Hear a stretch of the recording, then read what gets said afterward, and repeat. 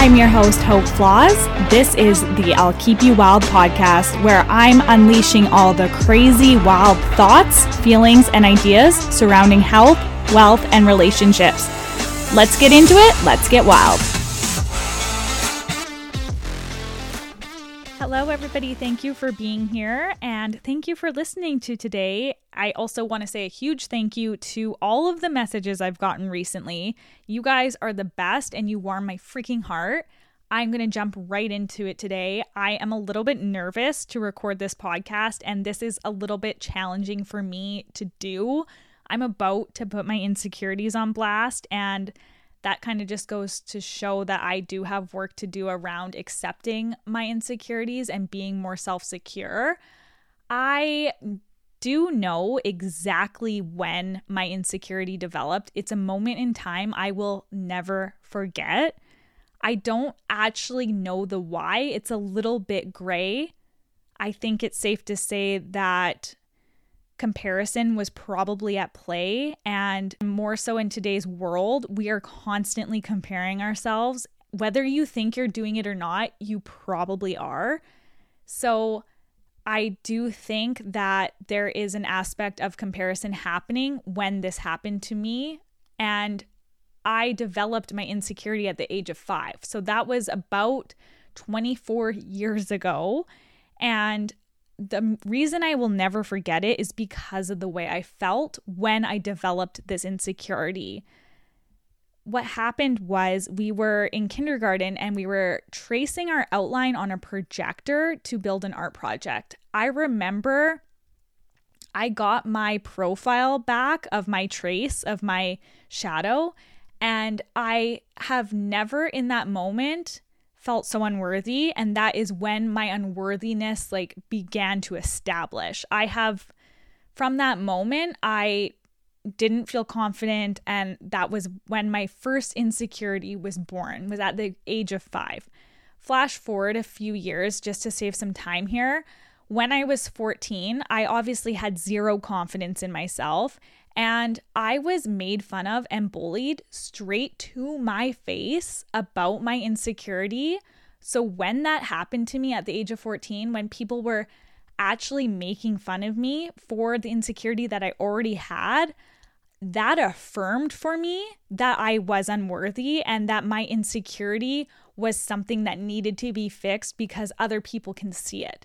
That was all the validation I needed to play into my insecurity. And a lot of the listeners know, and myself included now, that hurt people hurt people. So there was something deeper happening to those people that were making fun of me when they did make fun of me. And I understand that now. But when I was 14, I had no idea that that was a thing, that hurt people hurt people.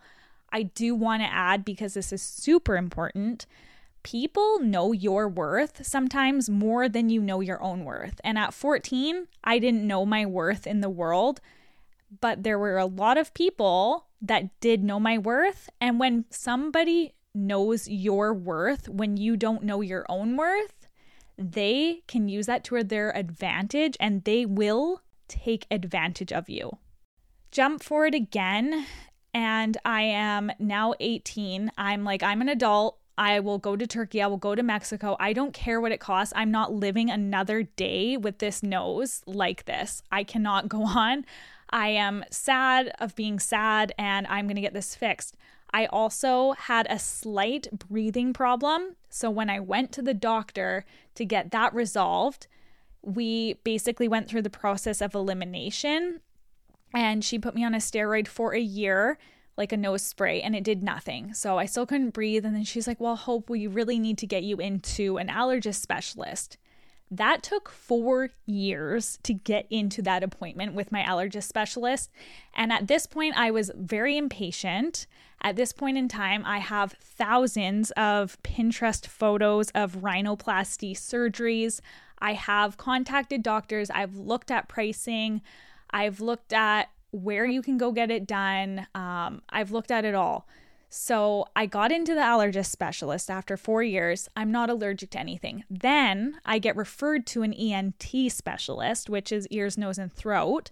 And this doctor was the worst doctor I've ever had in my entire life. I left in tears because I think my expectations of how that appointment were going to go, and I thought my questions would be answered. The fact that they didn't, I left crying. And he spent literally 30 seconds, and that's not an exaggeration. He spent 30 seconds with me, and he took one look and basically left me answerless. I felt worse after that appointment, and yeah, I got no resolve, so I was just left there, and I was like, I've waited basically 8 years to see you, and you're not going to give me any answers? Like, this is so twisted. After that, I seen a plastic surgeon. And this plastic surgeon, bless her soul, I am beyond grateful for her. She is an amazing doctor. I do think when you guys are making a decision about altering something, this is something that should take time, and you should seek as many doctors' opinions as possible. She said, yes, I can fix your breathing issue, but we don't guarantee this surgery, and it's kind of pointless because there's a 90% chance that they will come back after we do the surgery to remove them, so we don't really recommend it. That was number one with her that I am so thankful for, because no, it's not worth my time to get my breathing fixed. I can live with it. It's annoying, but if the surgery doesn't have that high of a success rate, why do it? The second thing is, and this is why I praise this doctor, she is not out here looking for a paycheck, and that's where people need to be careful.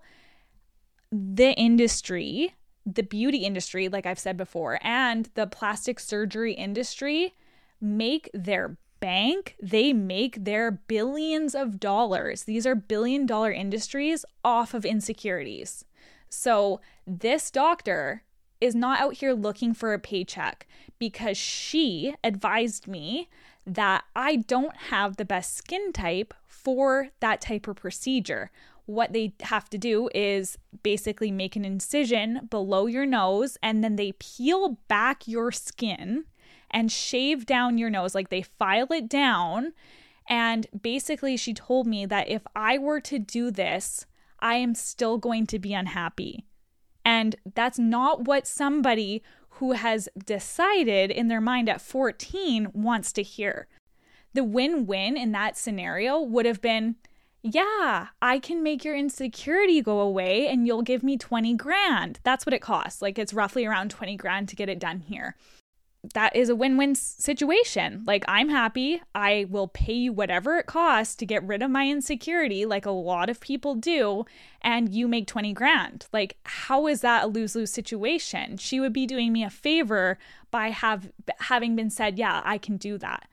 She told me I'm still going to be unhappy after, because once they do the procedure, it's never going to be perfect for me, and I am still going to notice an issue with my nose because my skin isn't that thick around that area of my face. When they lay the skin back down, I'm still going to see a shadow, and it's never going to be perfect. I left this doctor's office pissed, you guys. I was like, oh, who is she, like, to tell me that I shouldn't get a nose job and that I'm going to be unhappy for the rest of my life? Like, I've been living with this insecurity. She has no idea what I've been through. She has no idea how sad I've been. Like, who is she to say that I shouldn't get this done?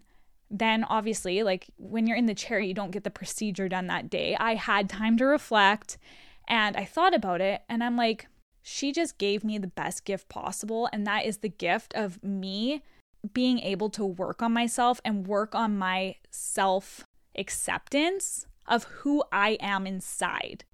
And I feel like I am truly lucky to have met that doctor that changed my mind and did make me question it, because I still do have self-work to do on my self-worth. I think a lot of people have a lot of work to do with their self-worth.